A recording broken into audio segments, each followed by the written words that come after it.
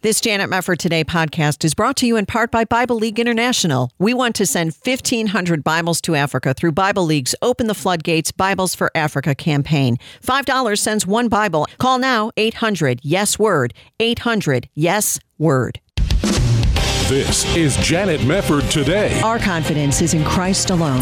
Are we going to stand with God come what may? If the Word of God says it, I believe it. And that's the way it is. And now, here is Janet Mefford.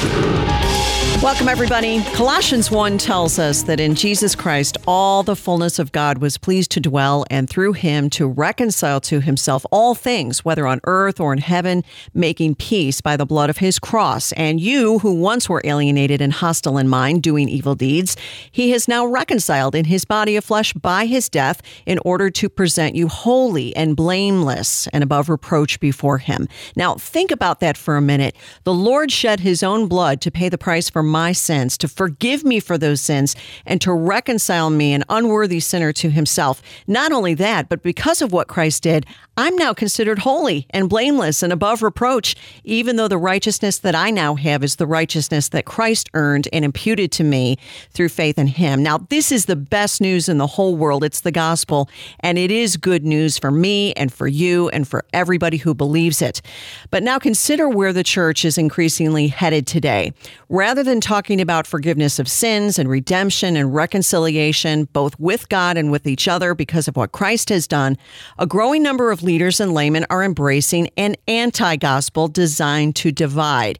It claims that some people are guilty just because of the color of their skin, that their sins are the sins of an entire collective, that they're complicit in sins committed long ago before they were born, sometimes sins that they never even knew they were accused of being committing, and worst of all, that they have to do a form of extreme penance in order to make things right. And those who don't will never be forgiven, apparently, and will never be reconciled to their fellow human beings. I mean, this isn't the gospel, this is bondage. And it's happening just at the time when the world itself is embracing the very same errors, which should tell us something. What is to be done when the church embraces wokeness, which my next guest calls a new religion? We're going to tackle it today with Dr. Owen Strachan, Provost and Research Professor of Theology at Grace Bible Theological Seminary and a Senior Fellow with the Family Research Council. Owen is out with a great book we're going to be discussing called Christianity and Wokeness, How the Social Justice Movement is Hijacking the Gospel and the Way to Stop It. Owen, it's great to have you here. Thank you so much for joining us. My joy. Thank you for having me back on. Oh, great to talk to you. What do you make of this new religion of wokeness? I couldn't agree more. This is a religion, just a false one. But what do you make of this entire trend that we're seeing, not only in the culture, but entering the church too? I make of it that it is a replacement religion. It is not a way forward for the church or even for broader society to overcome racism. And it's very important at the outset of our conversation, Janet, to say that that is exactly how wokeness, this mentality of being awake to systemic racism and injustice in a society, that is exactly how wokeness cloaks itself. It wears the robes of anti-racism. It tells you that it is going to produce diversity, equity, fairness, and tolerance. And it does so assuming that systemic racism of a festering kind is occurring in every level of society, including the church.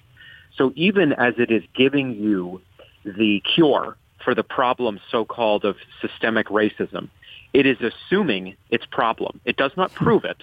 And the more you look into the way it tries to prove its case, as I show in this book, Christianity and Wokeness, the more you realize it is taking basic American realities and infusing them with all sorts of hidden racism. And then, as I said, it comes behind you and it says, here is the cure for this hidden racism. And so at every level, Christians need to be not just alert to this anti-gospel replacement religion.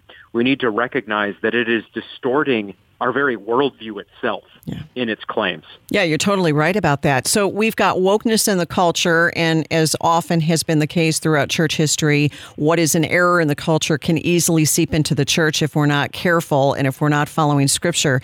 Talk a little bit about the roots of wokeness. There are a lot of words that are being thrown around about critical race theory, intersectionality, Marxism, Gramsci, all the buzzwords that kind of embody wokeness. But how do you define wokeness, and what would you say are the real roots of it? Yeah, the shorthand definition is being aware of structural racism and inequality in a society, and that's built off a Marxist framework. Marx believed that there were what we call structural dynamics in society. He applied that economically with Engels in the Communist Manifesto and other writings in 1871 and around there.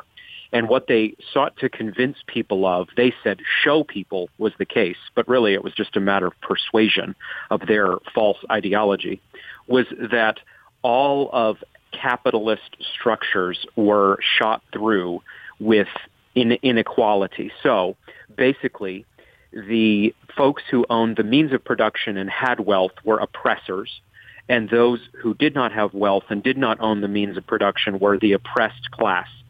And suffice it to say that Marxist thought was incredibly successful. It is history's most successful bad idea in fomenting revolution, rebellion, and death by the millions. Because what it does is it comes to people who are, life is no picnic, but they're generally doing fine economically. They're okay, at least. And it tells them, you're oppressed, and your oppression is hidden, and you have these automatic foes. You see those people with wealth?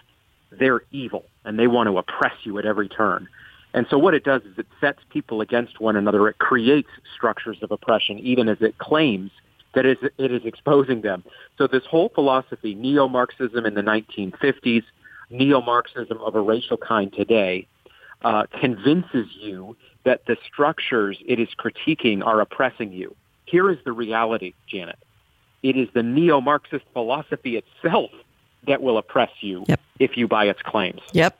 Absolutely. Well, you had referenced before that this is an ideology that assumes its problem, but the first reaction a lot of us have had when we've heard some of this blather about systemic racism is, if the United States is so systemically racist, how do we produce the billionaires Oprah Winfrey and Rihanna now, who just recently became a billionaire, or Michael Jackson, the greatest pop singer, most successful of all time, Michael Jordan, the most successful basketball star of all time. I mean, you can go on and on and on about these black superstars and really, really wealthy business people. And yet, somehow people still buy into this. If the United States is so oppressive systemically, how do these people succeed here? That's right. Life is no picnic for many people. We can be honest about that. Jesus told us that we would have the poor with us always. So we know that there is real poverty out there across skin color, across background. And we know that will mean that some people grow up in hard conditions. Some of your listeners, no doubt, have and have navigated that. Right. And many people will have to navigate that in the future. But here's the deal. The fundamental claim, as you said, is that America is oppressive, and it is oppressive in an intentional form. It is keeping people down. But when you look at Black Americans, for example, to use that term, I don't believe in race as a category in biblical terms, but I'll use that term. I recently heard Larry Elder cite the statistic that if you just isolated Black Americans, they would be the 14th richest, really, economic group in the world. Wow. They are a massive. They are, and Larry Elder is a Black American who has worked his way up from difficult circumstances to be, extremely successful figure, as you're well aware, sure, being in the same business. Yeah. And when you hear a stat like that, it just pops the balloon, doesn't it? Yep. Because you've got this mythic concept that is being played like an ace on every table in America today. But then when you look at facts on the ground, again, we're not claiming that everybody's a millionaire out there. We are claiming, though, that America is absolutely not oppressing people as it was in the days of slavery or Jim Crow or segregation. Major racial progress, so-called, has been made in this country in the last 50 or 60 years. And so that means that if you're going to tell me that systemic racism obtains in the public system today, you're going to have to prove that, and you're going to be working against what you could call a very common sense perspective in which, by all indicators we can cite in societal terms, people have made major progress economically, including Black Americans. Absolutely. There's so much more we're going to dive into with Dr. Owen Strachan. Christianity and Wokeness is his book. We'll come right back on Janet Mefford Today.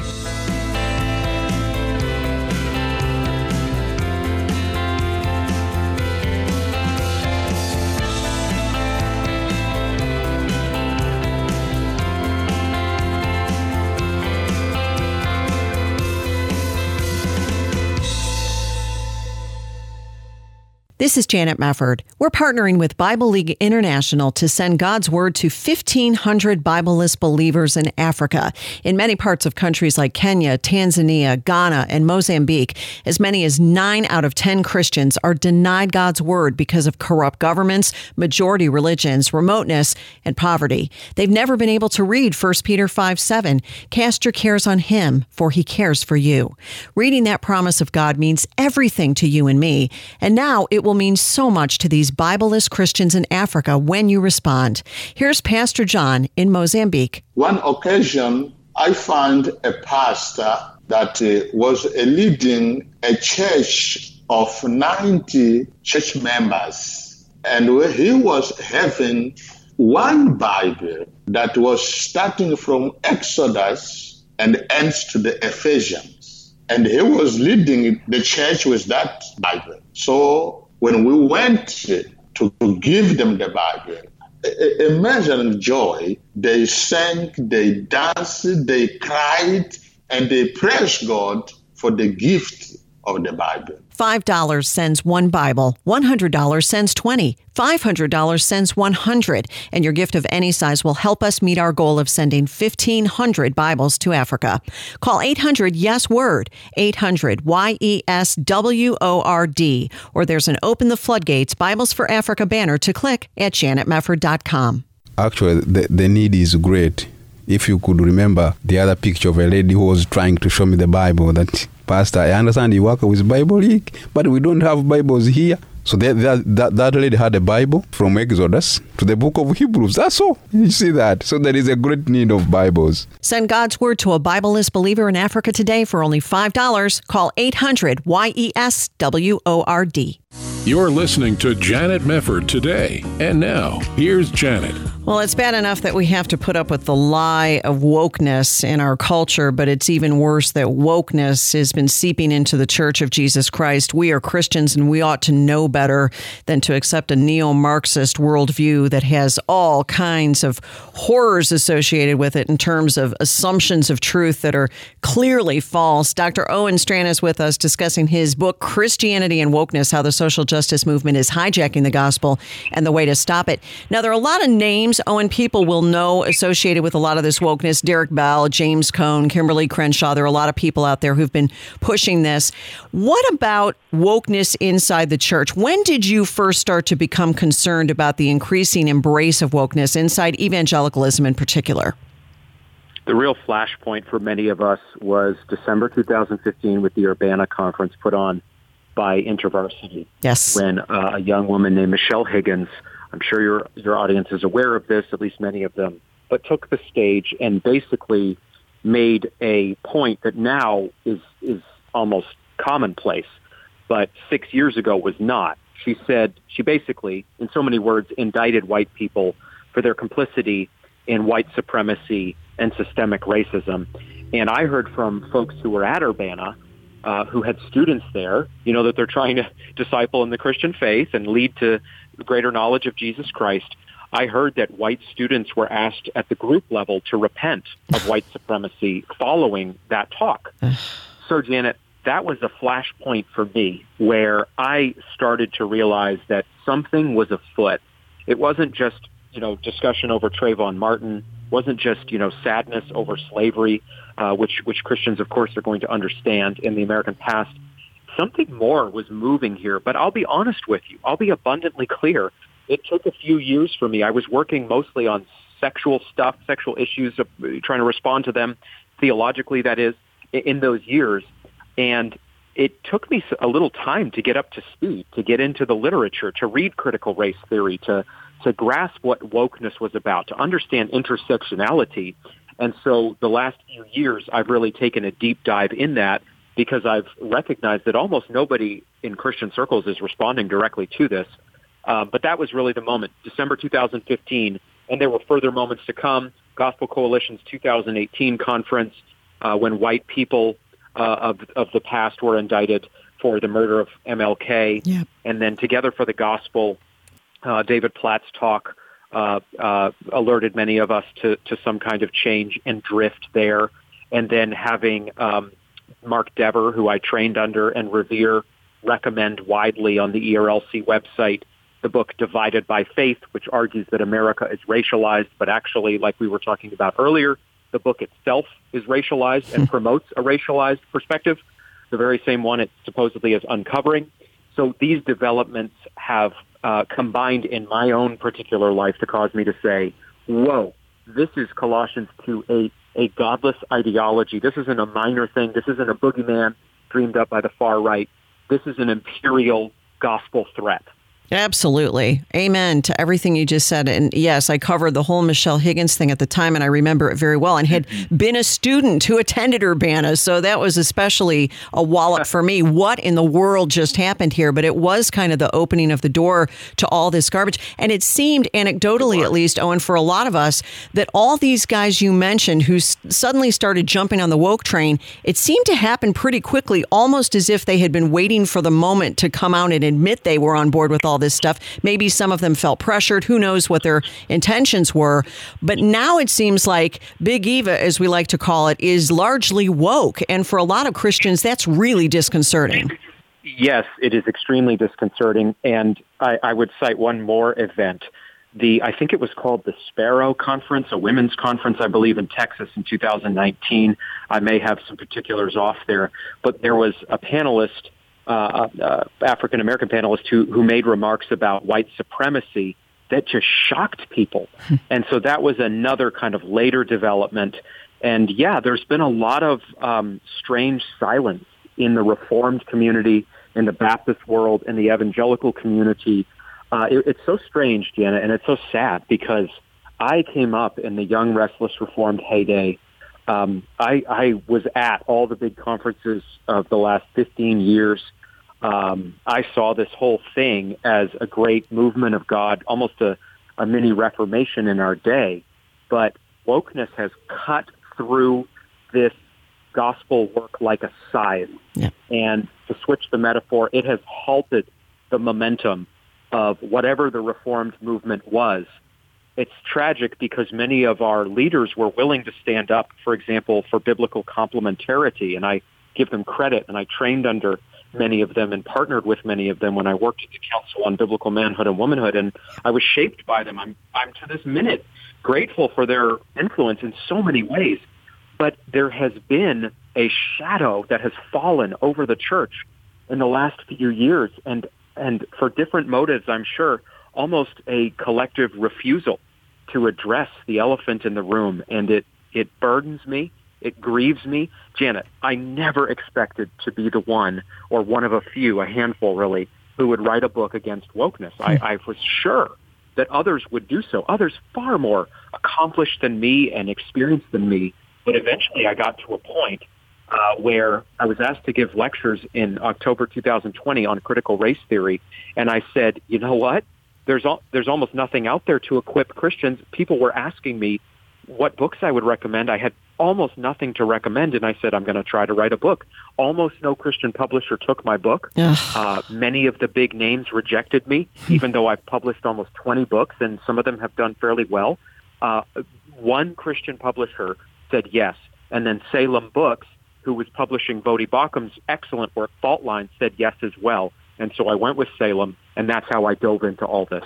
No, I'll tell you what, Owen, I'm so grateful to God that you did that. And I'm grateful to God even more that you are standing up, because I know exactly, I have a very similar background in many ways in terms of the influences on my life. And it feels in many respects like a Trojan horse came in. Here we are with this very conservative biblical theology. Oh, wait a minute, we're woke. And all the people who kind of followed in said, what just happened here? Wait a second. Yes. This isn't biblical. Were you guys faking it to begin with? Or is it just a matter of the Lord revealing what's been going on behind the scenes for a long time? I mean, we're still waiting to figure out the final answer on that.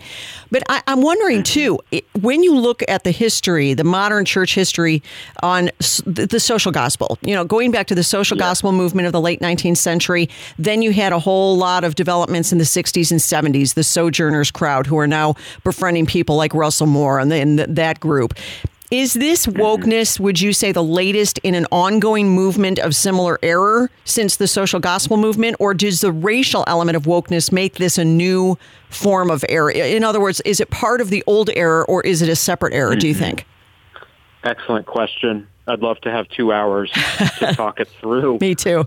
Thankfully, I'm at a seminary. I'm going to teach modern church history at Grace Bible Theological Seminary right here in Conway, Arkansas. Great. This semester. And honestly, I'm going to spend weeks on this question that you just asked, Janet.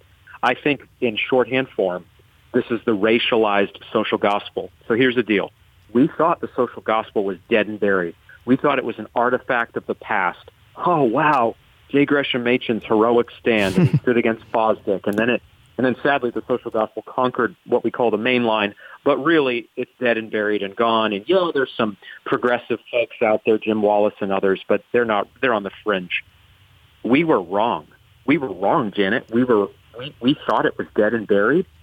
And what it was doing, it turns out, was gathering strength in the darkness, like Bane in a Batman movie. It was actually going to hit us with a fury and a ferocity that was unlike anything we have seen since the epic days of heroic Machen and dastardly Fosdick. Yeah. And so it is a racialized form of the social gospel. It is not exactly the same, although it's very compatible with the social gospel of 100 years ago. But again, the specific focus is on overcoming racial oppression, where the specific focus 100 years ago was by and large overcoming economic and societal oppression. Here's a common thread between both forms of the social gospel, then and now. It's usually fuzzy. So the ones who have most defined it in both eras are conservatives. The ones who have least defined it are the ones promoting it, because they won't even in many cases reject conservative theology outright. They will say things like, we're not against individual salvation. What we are against is understanding the social dynamics of salvation. In the same way, we're not against the big gospel movement of the last 10 years, the reform movement people are saying today. We just want to broaden our understanding of the gospel and see that it impacts kingdom dynamics and overcomes racial oppression. Well, that is the same playbook as 100 years ago, yep. And it is having a similarly devastating and destabilizing effect as it had in the 1920s and 1930s, decimating Northern Baptists and Northern Presbyterians in particular. And the lights have never come back on since the social gospel shut them down 100 years ago. That's so right. And for listeners who aren't familiar, when you reference J. Gresham Machen, this was the man who had written that famous book, Christianity and Liberalism, which is a must-read for every Christian. Ended up leaving Princeton. He was critical of what was going on at Princeton, founded Westminster Seminary, founded the Orthodox Presbyterian Church, was a real hero. And when you read that book, Owen, you really could insert wokeness. Christianity and Wokeness is the title of your book. Really, it's making, as you say, the same argument in many respects that Machen made in Christianity and Liberalism, because his argument was liberalism is no Christianity at all. It's a different religion, just like wokeness. That is precisely it. And Machen, though I am not within 100 miles of Machen personally in my own ministry, that was the blueprint for my book. Yeah. I recognized as I got my arms around the epic generational threat of wokeness that this is just like Machen's day. This is a similarly sized problem. Yeah. It is. Hang on just a moment. Owen Strachan with us. We're going to come back. Christianity and Wokeness, the book. You're listening to Janet Mefford Today.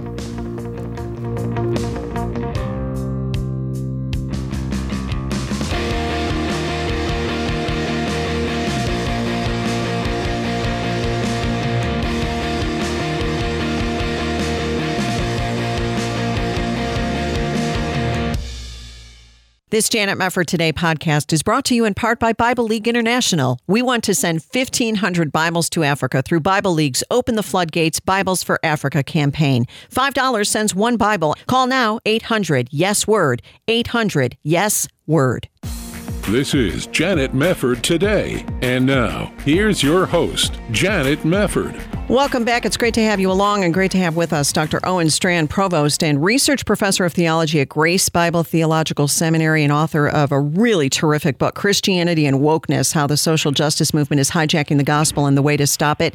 We were talking about this before we went to the break, Owen, how this is just kind of a new version, but a really great version, I would say, of an updated problem that J. Gresham Machen addressed initially in Christianity and Liberalism. Now we got the problem of wokeness. When we're looking at some of the influences today, you mentioned some of these books that have been influential in the church when it comes to wokeness. People like Jemar Tisby, people like Christian Smith, Eric Mason. What do we need to know about their influence in making wokeness acceptable within some evangelical circles?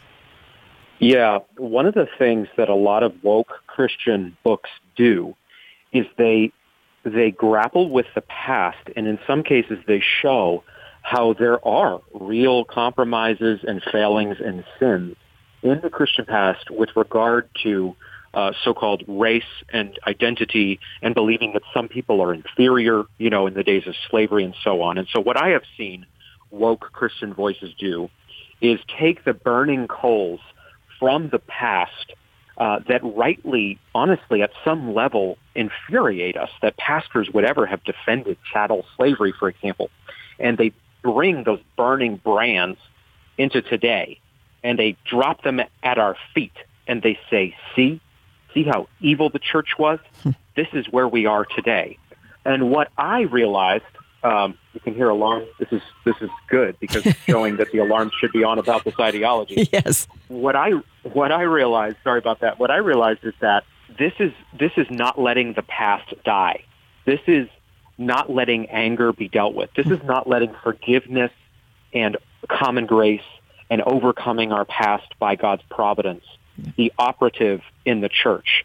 And that then means that voices like Tisby or Mason or Emerson and Smith, many others we could mention, Daniel Hill, Wide Awake, there's just a whole text. There's a whole body of text here. What they were doing then is letting those coals burn in the room, and that then caused the church to basically accept anything they would say after that. Because if racism was not dealt with in a generational way, if it's still, actually many woke authors, Janet, say America has gotten worse with regard to racism than in the days of slavery. You can see that in Ibram Kendi. You can see that in Robin DiAngelo. And that is Looney Tunes talking. But people, sadly, around us are buying it like crazy, partly because we are hearing that the past has not been dealt with. It's still very much alive. And that lie is causing many Christians to simply crumble before woke voices, Christian or otherwise, and say, give us the remedy. Tell us what to do. If I'm a white supremacist, just like actual white supremacists of the past, how do I overcome this? And there's almost no critical thinking. There's almost no backbone. And among the pastors of God's flock today, there is very little willingness to pay in blood for this issue and say, you know what? This is an attack on my sheep, whether they're white or not. This is an attack on the unity of the church. Yep. This is not coming into my church. I am going to destroy the stronghold of wokeness. 2 Corinthians 10, 3-6. And so suffice it to say the sheep are sitting ducks, to mix metaphors. They are easy targets today, and wokeness is taking them captive. Oh, absolutely. I go back to certain issues that are not really discussed very much by the woke. For example, whites are so racist that they twice elected Barack Obama president. I mean, everybody, yes. You go into the election of Barack Obama for the first time, and it was touted as this way to overcome the horrible racism of America. That was supposed to solve it. If you will elect Barack Obama, then all of your racial sins will have been atoned for because you finally did the right thing and put, a black man in the White House. Well, that apparently didn't matter in the end. And in fact, he was one of the ones who helped foment, I believe, where we are now. Yes, that's right. He was a transitional figure. And supposedly his election was our post-racial moment. Yeah. In truth, Obama was the most pro-abortion president we've ever had or had to that point, and had many, many other terrible flaws in his platform and in his actual presidential work. But that's what was said. But little did we know, and honestly, I think very few people in society and broader society or in the church knew this, little did we know, again, that critical race theory, intersectionality, and wokeness were gathering strength in the dark, and were just about to jump into the mainstream. And the police shootings, really, of the mid-2010s are what did it. Yep. Those events were read as evidence of revivified racism in America. And then, as America was said to be structurally racist and hunting down people of color in the streets, for example, that's when critical race theorists pounced. And they realized that, no, they could make millions arguing that America was not post-racial, as was said, but actually racism had been hidden by that very era, the Obama era, the era before it. And so now the cure to that delusion is to embrace so-called anti-racism, which is really racism. Incredible. It's so incredible. And you're right. There's a lack of critical thinking around all of this that is allowing this thing to metastasize and spread like kudzu. And, you look at companies, too, like Coke, advising through these training sessions to its employees, be less white. I mean, it's absurd. How are you supposed to be less white? Well, you can't be less white, but you can be less white in how you think. And white people are going, well, wait a second. There are millions. There's no one white way to think. What are you even talking about? And we're just looked upon as racists for even raising questions. So there's an absurdity to it that I think is present within this ideology that has to be there in order for them to continue to push it forward. If they started getting specific about all of their ideas and talking not just about collective sins, but individual sins, it would all fall apart, wouldn't it, Owen? Yeah, that's what I make very clear in two different sections in this new book, Christianity and Wokeness. They were some of the funnest sections to write because, for example, the concept that there is this white community out there, this hive of whiteness, and we're all the same, is ridiculous. Yeah. You look at politics, for example. White people are basically split. If you look at Pew and other research foundations, you see that they're basically split, Republican and Democrat. You look at the music they like. You look at the TV shows they watch. White people are not at all monolithic. No. Now, there can be, different shared experiences, and to some degree, of course, but the idea that there is the white community or the white mind and the black community and the black mind and these sorts of things, this is all actually racialization. Yes. I repeat myself, and I critique this in the book. The problem we are supposedly facing of racial division and seeing the world through racial lenses is exactly what wokeness encourages us to do. It is not the cure. It says it's the cure. It is the problem. And if you embrace it, you will begin seeing the world in a problematic way, and therefore you will never see the cure. The cure is ultimately Christ. Yes, that's right. That's right. But when the church is embracing it, as you say, wokeness overturns the gospel's no condemnation in Christ promise. I mean, this is getting at what I was saying at the beginning here, that when we see what the Word of God says about Christ reconciling us to the Father, and we're reconciled to one another, and that we're all one in Christ Jesus, there is a unity in Jesus Christ that is lost when the church begins to embrace this. That's absolutely right. You think about a text like Ephesians 2:11-22, where you see that the Apostle Paul tells us that Christ, in verse 16, Ephesians 2:16, has killed the hostility.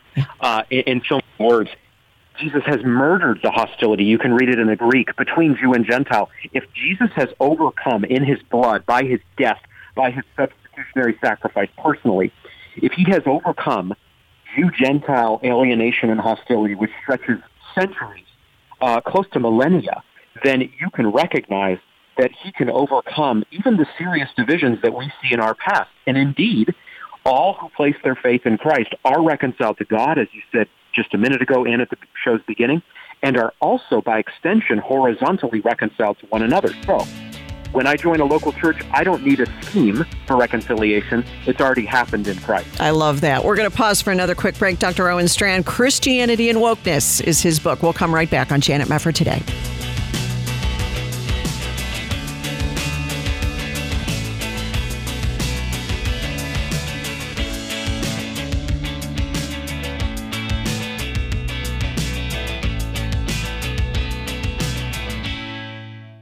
Ask yourself, what do you pay for health care? Are you single? Do you pay more than $199 a month? Are you a couple? Do you pay more than $299 a month? Do you have a family? Do you pay more than $399 a month? Yes, you can serve the entire family with health care for only $399 a month with Liberty Health Share. Liberty Health Share is a nonprofit ministry, not insurance, so your money goes toward helping other members with their eligible medical expenses. And in your time of need, other members are there for you too. You can feel good knowing you're part of a community of like-minded individuals. Sign up at any time of the year. Pick your own doctor and hospital. Find out more at libertyhealthshare.org/JMT. That's libertyhealthshare.org/JMT. Or call now 855-565-2561. That's 855-565-2561 or libertyhealthshare.org/JMT. Hi, this is Janet Mefford, and we're partnering with the Ministry of Preborn to save babies' lives through ultrasound. Here's how a nurse describes the power of an ultrasound. Just one example of a mom who came in, was very abortion-minded, and when she saw the picture of her baby on ultrasound and saw that beating heart, it was a defining moment that just broke her, and she said, I just can't allow this baby to be killed, for her own words. By letting a mother hear her baby's heartbeat and see her baby in her womb, she will choose life 80% of the time. I cannot tell you how many times a baby's life is saved through ultrasound. It's just an incredible tool. Will you help save babies' lives? For $140, you can sponsor free ultrasounds for 5 young women. All gifts are tax deductible. To donate, call now. 855-402-BABY.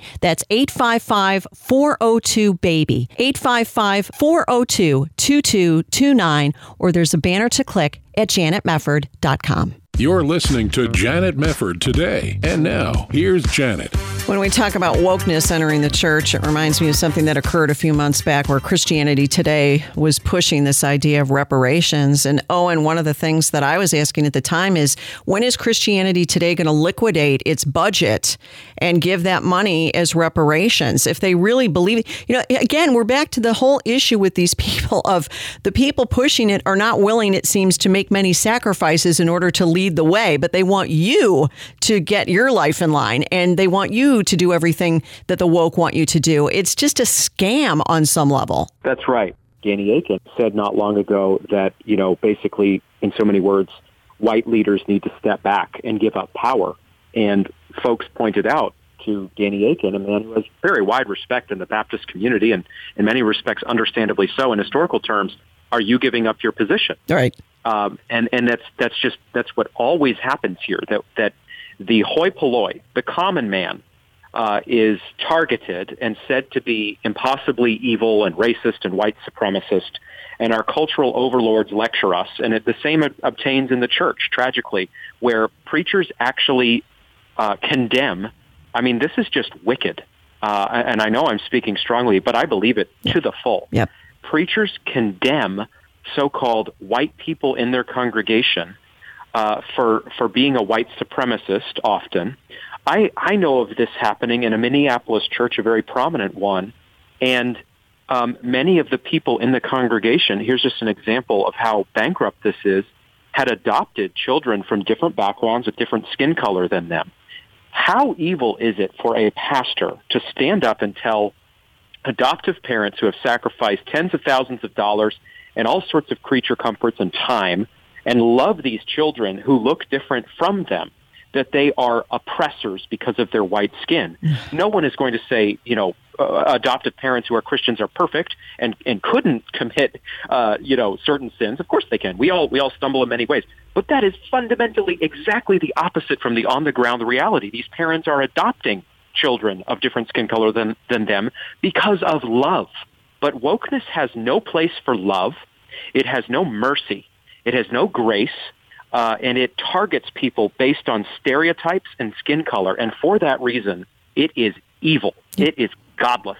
Yep. It is an anti-gospel ideology, and it has no place in any pulpit in America or any other part of the world. Well said. Amen to everything that you just said, Owen. I couldn't agree more with you. And I was thinking of Revelation chapter 2, when it talks about the doctrine of the Nicolaitans, and the Lord is commending the church at Ephesus before hating the deeds of the Nicolaitans, and then condemning the church at Pergamum for having those who hold the doctrine of the Nicolaitans, which thing I hate. So you have an instance here where the Lord hates the deeds and hates the doctrine of the Nicolaitans. It was a different issue, obviously. But would you say that the Lord would be as strong to condemn wokeness as he would to condemn something like the doctrine of the Nicolaitans? Definitely. I think it is an absolute scourge upon the church. It is apostasy to embrace wokeness and to bring it into your church and to commend woke voices and critical race theorists to your people, and to tell, again, primarily white people that they have white privilege and white fragility and they are white supremacists. If you do that as a pastor, you have ceased to be a pastor of Christ, at least in practical and functional form. And to the people you are targeting, you have become an agent of condemnation to them. And the special dark magic here is that in wokeness, it's a therapeutic framework, but it's not one you can ever leave.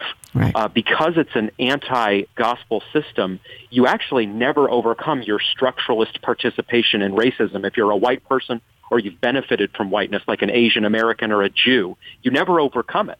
You just commit to being, for the rest of your life, an anti-racist. You try to do, as I show in Christianity and Wokeness, you try to do acts of atonement, and you try to continually do the work and confess your privilege and these sorts of things. And here again, Christianity has such a better word. It doesn't say you can never outrun your racism, you evil person. It says, come and be forgiven in Christ. Yes, fight your sin as a Christian, but now you're new. You're not only not guilty through the blood of Jesus and saving faith, you are innocent in the sight of Christ. In Romans 8:1, there is therefore now no condemnation for you. Amen. So a pastor who embraces wokeness is becoming an agent of darkness, at least in functional form, and this is a sign of sure apostasy in our day. No doubt about it. So, Owen, many, many listeners I know have written to me, and I'm sure you hear from a lot of people as well. I was in this church. We grew up in this church. We've supported this church. All of a sudden, I'm being told I'm a white supremacist. What do I do? How do I handle this? These people are nuts. And it seemed like it just happened with a snap of the fingers. Yeah. They went from being biblical and preaching the word of God to all of a sudden telling people that they are to be ashamed of their skin color. How should I respond if my church or my denomination is going in this direction? Well, we're seeing this happen. We've had an epic struggle at Bethlehem Baptist, once one of the world's strongest churches, and now it's happening, it appears, at McLean Bible Church. And so Satan has planted absolute thermonuclear weaponry, bombs, in different churches, and he has ignited them successfully because of compromises on the part of leaders. And so thankfully there are sound people in these congregations who are pushing back, and many of your listeners are in this very difficult position, and I have tremendous compassion for them because many churches are embracing Be the Bridge curricula and Whiteness 101. And many pastors are recommending the books we've talked about thus far from the pulpit and are preaching secular, godless sociology instead of the inerrant Word of God. And what this means is that congregants should set up an appointment to talk with the leadership, graciously work through these issues, present them to the leadership. If the leadership does not change their tune, if they do not repent, more significantly in biblical terms, then those congregants, those dear Christian men and women of whatever color, whatever background, should do anything they can to get to a different church, a new church that will stand on the Word of God and the Word of God alone, and that will not condemn anyone for skin color or background or heritage, but will instead preach Christ and Christ crucified. Sadly, lots of people don't have a church right at hand that is doing so. But Janet, I actually believe that God, in His providence, is using a lot of things today, including wokeness and the supposed pandemic, to shut down compromised churches, and he is at the same time strengthening strong churches. So, for example, Grace Bible Church here in Conway, Arkansas, is growing like crazy, in part because Jeff Johnson, the pastor, wrote a book called What Every Christian Needs to Know About Social Justice. It's unwoke, and people are flocking to the church. I know of another pastor in North Carolina, Grant Castleberry, great pastor, who had a person Google Unwoke Truth Church. Google. That was literally, those were the search terms. Unwoke Truth Church. They're just desperate to find that kind of church, and found this church, Capital Community in Raleigh, and went there and is joining it. And that is a sign of the age. So God is lifting up strong churches even as he is bringing down compromised churches. Amen. That is so encouraging here. And you had mentioned before Bethlehem Baptist, that was John Piper's church. David Platt out at McLean Bible Church, that's been a train wreck what's going on at that church. But it's encouraging to hear that the Lord is strengthening his people and bringing them to other churches that are not compromising the word of God. And this is what really is coming home to me, Owen, when you look at Hebrews 4:12, saying, for the word of God is living and active, sharper than any two-edged sword, piercing to the division of soul and of spirit, of joints and of marrow, and discerning the thoughts and intentions of the heart. We have a sword of the Spirit that we can use in an hour like this. Not just sitting there and taking the wokeness, but proactively saying, this is what the Word of God says. You are the person to be on the defense. If you're going to stand for wokeness, defend it biblically or stop. Because I think there's a lack of confidence, because so often Christians are guilted into feeling like they just have to be nice and be quiet and don't say anything. This is not a time to be quiet, it seems to me, but a time to boldly bring the word of God to bear on what is occurring in our churches, because it is of the devil. That's right. And in any church, there's complex circumstances. Let me acknowledge that with those churches I mentioned a minute ago. And there's all sorts of dynamics, and we need to point that out. I do. But yes, fundamentally, life is too short to sit under unsound doctrine. Yeah. So if you and your kids, your friends, your peers, your spouse, if they are getting shoveled godless sociology from a pulpit that used to brim with vibrancy from the Word of God and the Word of God alone, feel no hesitation in finding a new church if God leads you in that way. Wonderful. Well, you've got to read this book. It's so excellent, so helpful. Christianity and Wokeness by Dr. Owen Strachan. And Owen, thank you again for writing this book. I know it's going to help so many Christians stand firmly on Christ and his word. And it was just wonderful to talk to you again. Thank you so much for being here. Thank you, Janet. Thanks for having me back on. Appreciate you. Always great to talk to you, Owen. Thanks again. God bless you. Thanks for joining us here on Janet Mefford today. We really appreciate you tuning in, and we hope you will do so again next time. God bless. This hour has been brought to you by Bible League International. We want to send 1,500 Bibles to Africa through Bible League's Open the Floodgates Bibles for Africa campaign. $5 sends one Bible. Call now, 800-YES-WORD, 800-YES-WORD.